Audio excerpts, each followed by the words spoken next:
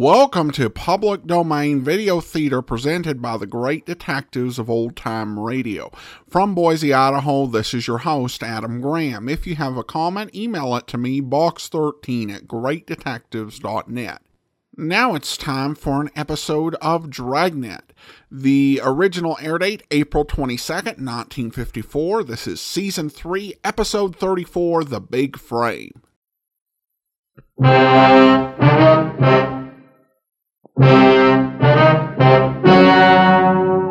Ladies and gentlemen, the story you are about to see is true. The names have been changed to protect the innocent.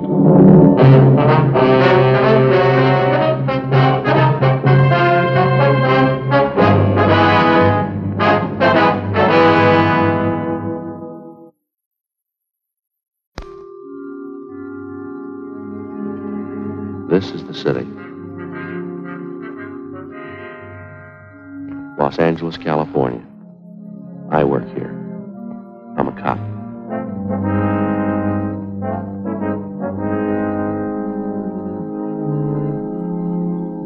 It was Monday, April 20th. It was windy in Los Angeles. We were working the day watch out of traffic division, hit and run felony detail. My partner's Frank Smith. The boss is Captain Calfee. My name's Friday. An aching wisdom tooth had kept me awake most of the night. I had an appointment with a dentist, and I was trying to stop the pain until then. I wasn't having much luck.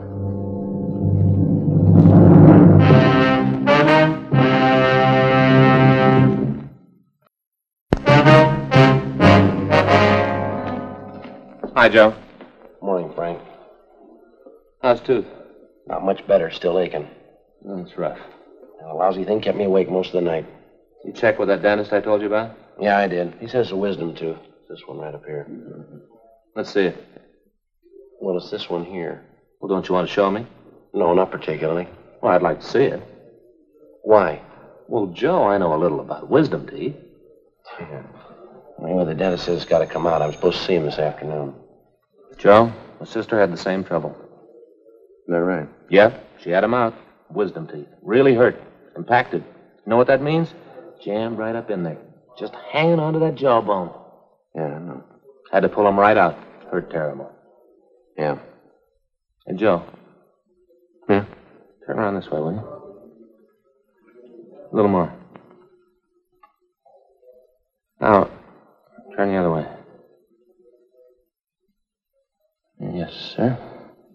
Well, what's the matter now? Puffy. What? Your face is all swollen. It's puffy.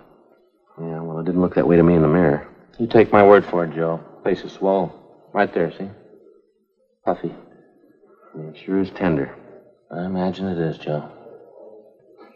Sure is funny about wisdom teeth, isn't it? What's that? Well, how some people never do get 'em. I never did. Is that right? Yeah? I got all the rest. No wisdom teeth. My sister had 'em, though. Yeah, you told me about that. She had 'em pulled. And that's another funny thing. What? Well, even after she had 'em taken out, she could still feel 'em. She could, huh? Yeah, for 5 or 6 days, they still hurt. This is after she had him pulled. Yeah, 5 or 6 days. I forget exactly how many, but they still hurt. They weren't there. Still hurt. Funny, isn't it? Yeah, that sure is. Well, don't you worry about it, Joe. The old doc will yank 'em right out. You'll feel a lot better then, too. Sure. Much better. Yes, sir. 5 or 6 days. Still hurt. Yeah, did you see the skipper this morning? Oh, yeah, I ran into him down the hall. Got something here we're supposed to check out. Now, what do you got? Dead body report. What's the story on it? Well, the victim's Edward Raymond Stokes, 732 Delano Street, apartment 2. His body was found in a gutter near 63rd and Vermont. 3 o'clock this morning. No witnesses. Only one piece of evidence. Yeah. Skid marks near the body, that's all. Apparent hit and run. Where's the body now? Neighborhood mortuary out there. Emerald Hills Funeral Home. One of the deputy coroners handled the body, a fellow named Jonathan Larimore. Anybody claim the body yet? No. Okay, you ready? Yeah. The skipper says if we need any help, Rogers and McClendon are on hand. That's fine. I don't know, how do we manage to draw all the choice ones, do you know? I guess we live right, huh? Skid marks and a dead body. Yeah. Well, guess we better get on it, huh? Right. Say, what time are you supposed to see the dentist? I'm supposed to call him about 12:30. He'll tell me that. Doesn't look like we'll be able to make it now, does it? You should take care of that, Joe. Sure is funny. What's that? My sister. Same thing. Had him pulled. Her wisdom teeth. 5 or 6 days later, they still hurt. Really tough. 5 or 6 days. Yeah, you told me. I remember. You should try to get to that dentist today, though, Joe. You really should. Well, the way you lay it out, it really doesn't make much difference, does it? Huh? I still got 5 or 6 days.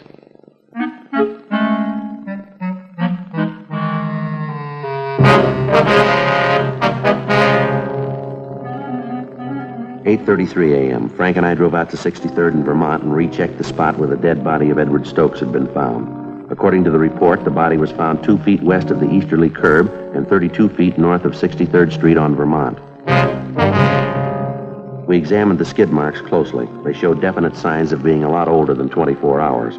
The consistency of the rubber was weak, and there were heavy dirt smudges over them, indicating more wear than they could have possibly had since the estimated time of the victim's death.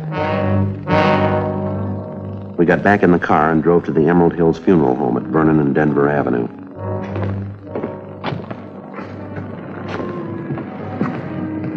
Yeah, it's a nickel an hour. You got one? Used to be pennies. Hey, Joe. Yeah. Did you ever notice this about funeral homes? What's that? Well, they put awnings over the windows, but they never open the drapes. Yeah. Did you ever wonder about that? No, not particularly.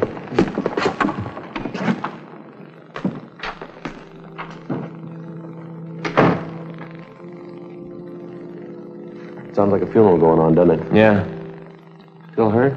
Yeah, a little bit. Still swole, too.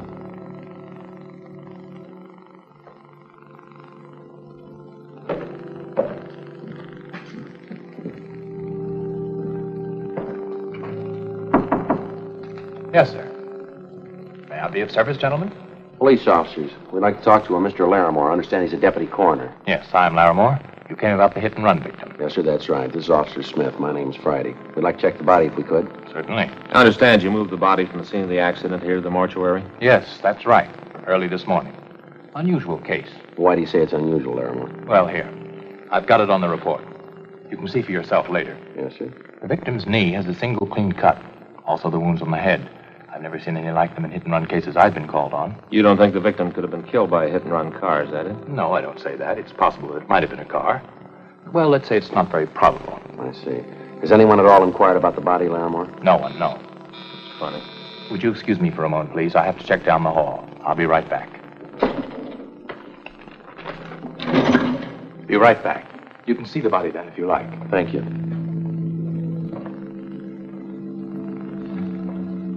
Well, Yeah, where do we start? I don't know. Maybe we won't have to. What do you mean? Well, another lead like this and we'll turn it over to homicide. Officer, there's a young lady outside, Miss Fuller. Yes, sir? She wants to claim the body.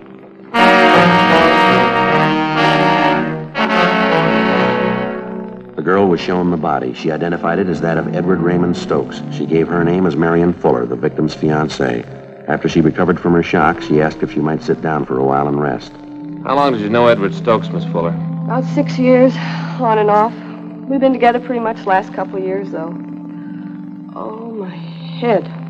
Terrible headache. Would you mind telling us exactly what happened while you were with Stokes last night? Everything you can remember. Oh, I can't think. This headache's killing me. Well, we should try, Miss Fuller. It's important. Well, Eddie and I had dinner at the Spanish Oven, place down on South Fig. That was about 7:45. Then we drove out to the Brown Barrel on Vermont. You know, the bar I told you about? Well, Eddie and I go there most of the time. We stayed there and drank and played a little shuffleboard. Yeah, go ahead. Well, we stayed a little too long. We drank a little too much. I started talking to this fellow next to me. Eddie got sore. He always got jealous when he was drunk. Poor Eddie. Did Eddie fight with this other man, Miss Fuller? No, I stopped him. That made Eddie mad. He never could drink right. Always wanted to pick a fight. Who was the other man, do you remember? No, I don't. I guess I had a lot to drink, too. Just some guy at the bar. Oh, this headache. Well, this won't take much longer. Just a few more questions. Would you hand me the rest of that water, please? Sure. Thanks.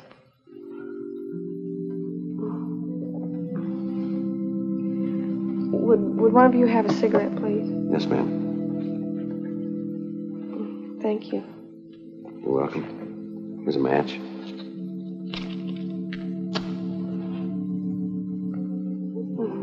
I don't believe you got that. Thanks.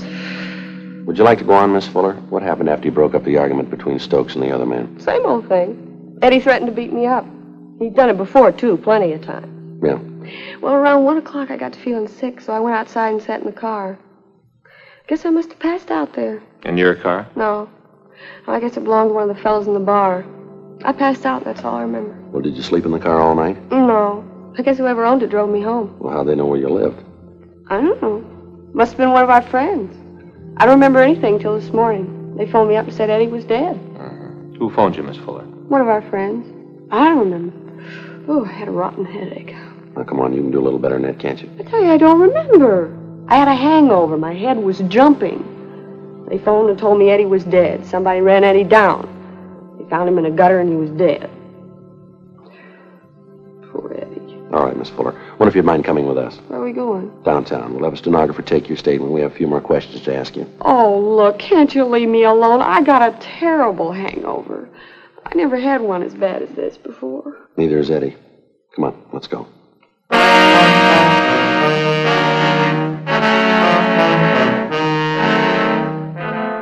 On the way back to the office, we stopped at a drugstore and I picked up a box of aspirin. The wisdom tooth was giving me trouble again. The clerk at the soda fountain fixed something for Marion Fuller's hangover.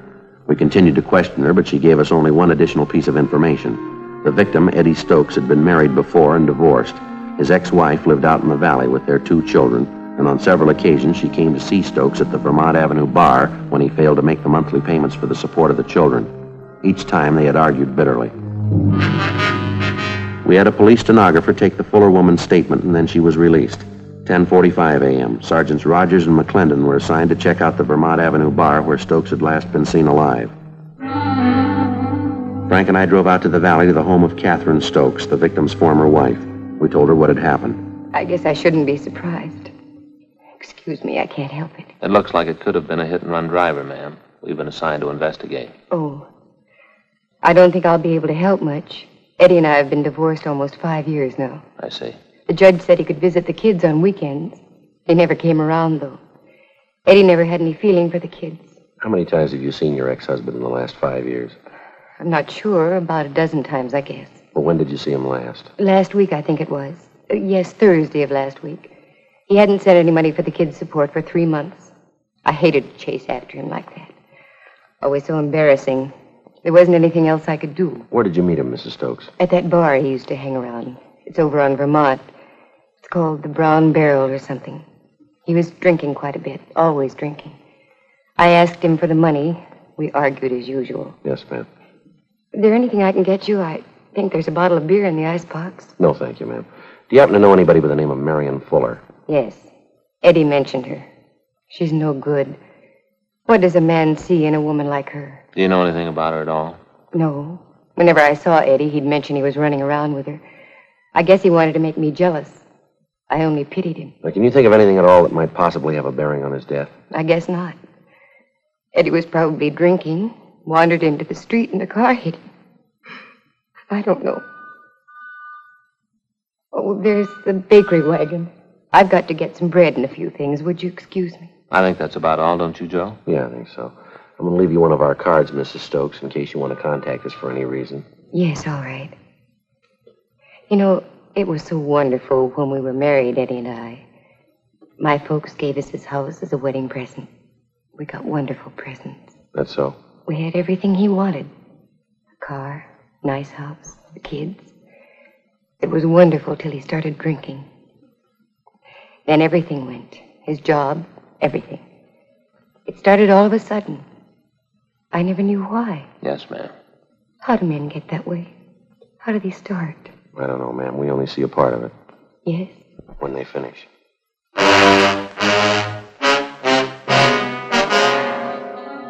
12 noon. Frank and I drove back into town to Vermont and 63rd Street for a meet with Sergeants Rogers and McClendon. They told us they'd checked out the bartender who'd been on duty the night before and also 7 of his customers. Their stories were almost identical. Each of them remembered seeing Eddie Stokes at the bar.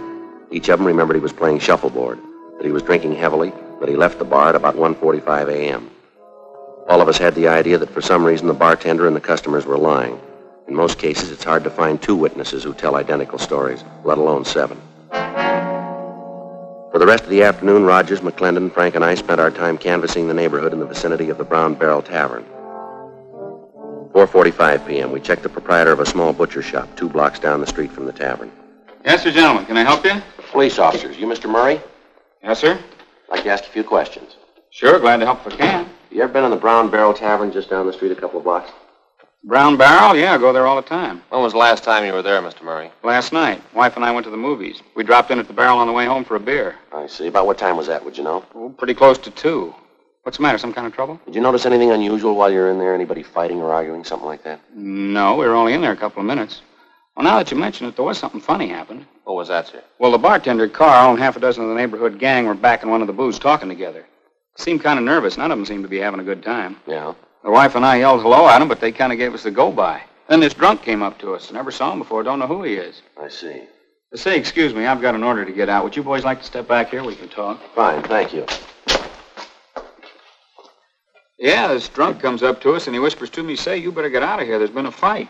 Well, I don't pay much attention to him. He's pretty drunk. Could hardly understand him. I guess they have lots of fights in there anyway. Is that all he told you? There'd been a fight? Yeah, that time. But he came back a couple minutes later and whispered the same thing. You better get out of here. There's been a fight, he said. Wife and I just laughed at him. I see. He said, I know all about it. The guy's been murdered.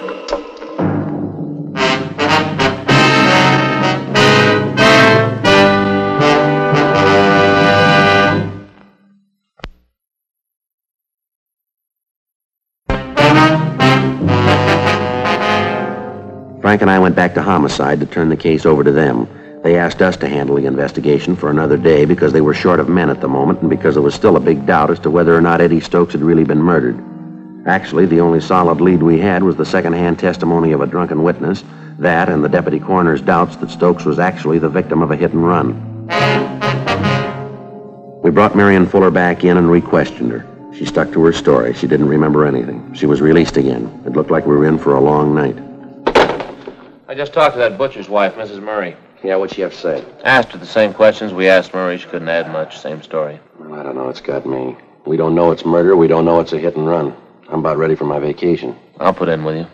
That Fuller woman has got to know a lot more than she's telling us. Well, she's got a perfect out. She was drunk. The bartender swears to it. Well, that story's phony. It's got more holes than a piece of cheese. Whose car did she pass out in? Who drove her home? Who called her this morning to tell her that her boyfriend was dead? Hit and run felony, Smith. Oh, yeah, Rogers. Yeah?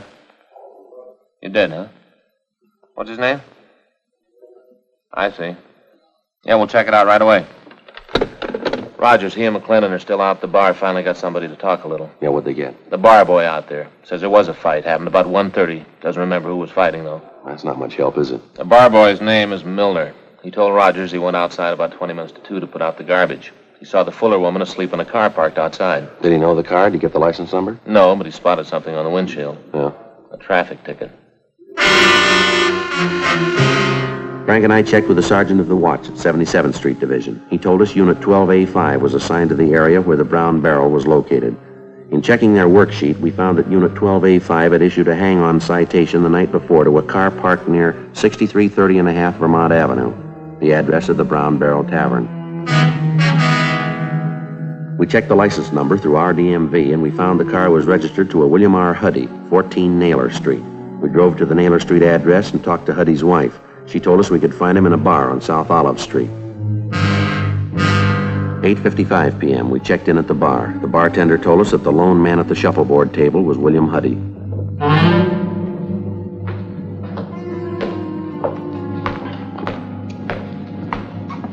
Your name William Huddy? Yeah, that's right. Police officers want to talk to you for a minute. Oh, what about? I'd like to ask you a few questions. What's the matter? Nothing, we just want to talk to you. Yeah, all right. Were you at the Brown Barrel Tavern out in Vermont last night, Huddy? Yeah, I was. Why? What's the matter? Do you know a Marion Fuller? Yeah, she hangs around the place. Goes with a guy named Eddie. Did you drive her home last night? Yeah, matter of fact, I did. She passed out in my car. Nice kid, but she drinks a lot. I drove her home. You mind telling us what happened at that bar last night while you were there? Well, it was a pretty funny setup there. I came in about 9 o'clock, started playing shuffleboard with a couple of guys. This Eddie Stokes was one of them. Yeah. Well, Eddie's not much of a player. He drinks too much, too. Hothead. Got in a beef with the guy at the bar over Marion. Nothing big, though. The guy left after a while. All right, go ahead. Well, that's about all. I left the place around 1:30. Eddie was beefing with some merchant seaman about that time. Real hot beef. Eddie was choosing him. He was giving the guy a bad time. Was the Fuller girl still in the bar at that time? No, but when I went outside, I saw her sleeping in my car. I drove her home, left her off, and then came back to the bar. That's when they told me. Told you what? They said Eddie had a fight with this merchant seaman. They said it'd be better if we kept it quiet. Who told you that? Carl, the bartender. But I got the real story from one of the fellows I was playing shuffleboard with, Leo McCarty. What'd he tell you? Oh, he said when Eddie Stokes left, the merchant seaman followed him out, said he chased Eddie. McCarty went out about 5 minutes later. Yeah. The merchant seaman was gone. Stokes was lying in the gutter down the street. Didn't McCarty look at him? Yeah, I said Stokes looked pretty bad. Said he looked like he was dead. But I wouldn't believe that if I were you. Why not? McCarty always exaggerates.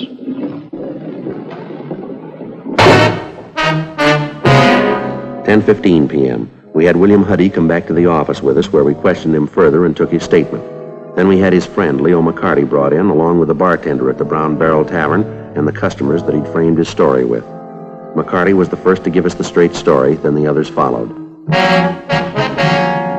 The bartender, Carl Jansen, who also owned the bar, was the last to break. How about it?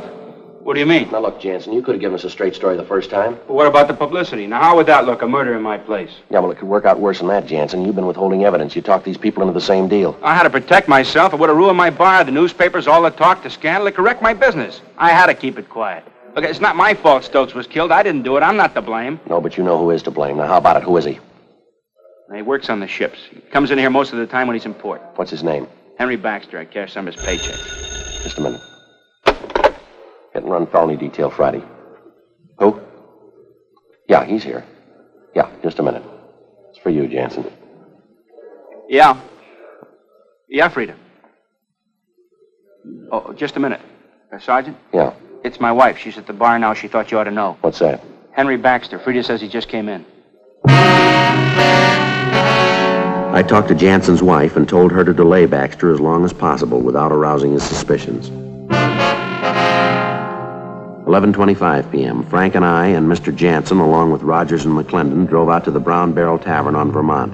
Mrs. Jansen was waiting for us. She told us that Baxter was pretty drunk by that time. She'd been keeping an eye on him, and she said that she knew he was still inside the place. Rogers and McClendon went around to cover the back entrance. We asked Mrs. Jansen to go back in the bar and give no indication that anything was wrong. She told us approximately where Baxter was sitting. We waited a couple of minutes until we were sure Rogers and McClendon were in position at the back of the bar. Then we went in.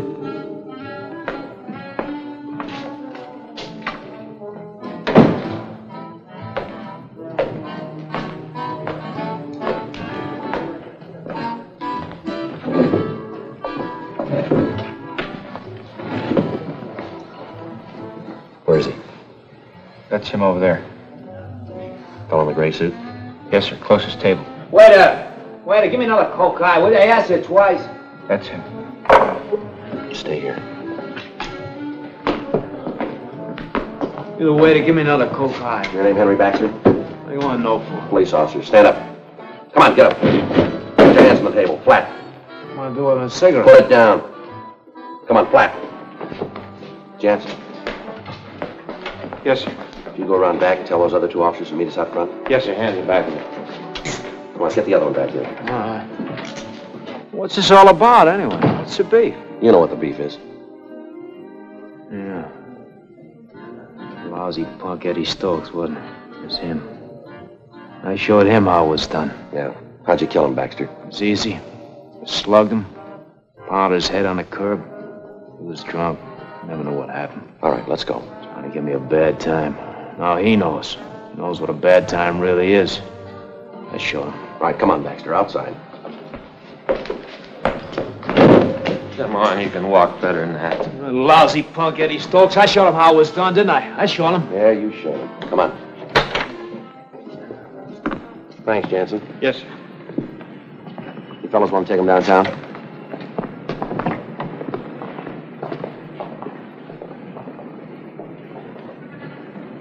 Well. Hey, Joe. Yeah. How's the tooth? The what? The tooth, the wisdom tooth. It's a funny thing. Doesn't hurt anymore. Pain's gone. You gotta see that dentist. I don't see why. It doesn't hurt anymore. I don't know. I'll look into it next week, huh? Got a piece of news for you. Got an appointment for you tonight. I got a little something for you. You don't know what time it is. You know it's almost midnight. No dentist in the world will work on you at this hour of the night. Mine will.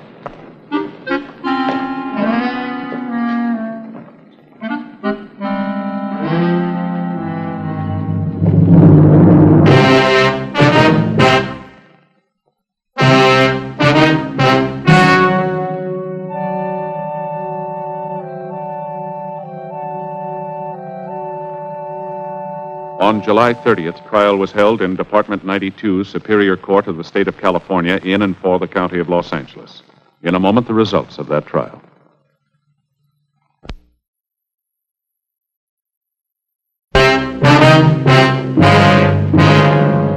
The suspect was tried and convicted of manslaughter, which is punishable by imprisonment in the state penitentiary for a period not to exceed 10 years.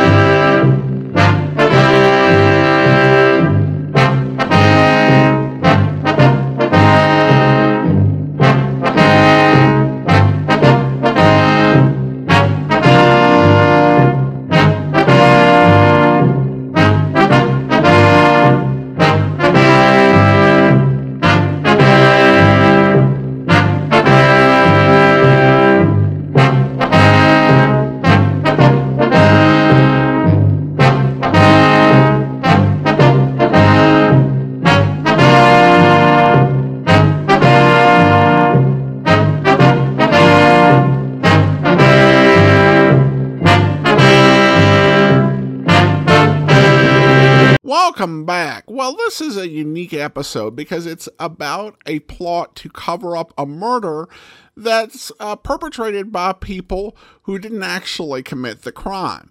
And I have to say that a bar has loyal clientele if they're willing to enter into a conspiracy to obstruct justice. Tony Barrett plays the murderer in this episode, and he'll be familiar to fans of old-time radio. In the golden age of radio, he was a fixture. He played the role of Mark Donovan on The Adventures of Frank Race. But other than that, he played a succession of tough guy character-type roles. At the time this episode aired, he was nearing the end of his acting career. In the mid to late 50s, he began to decisively shift towards writing and producing. He was best known for his work on the Mod Squad in the 60s and early 70s.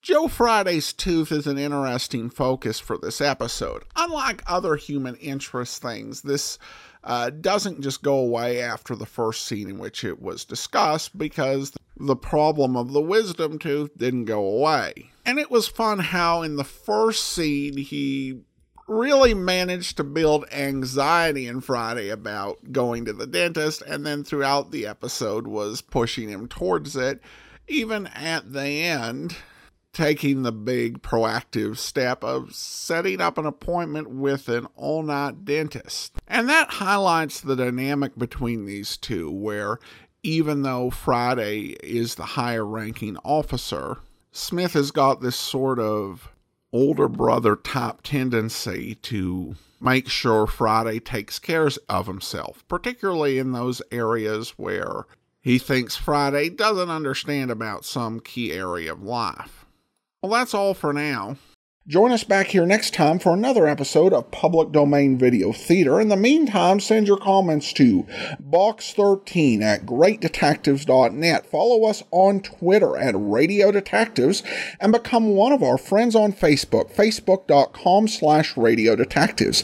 And if you like these videos, you can become one of our patrons at patreon.com/Radio Detectives. From Boise, Idaho, this is your host, Adam Graham, signing off.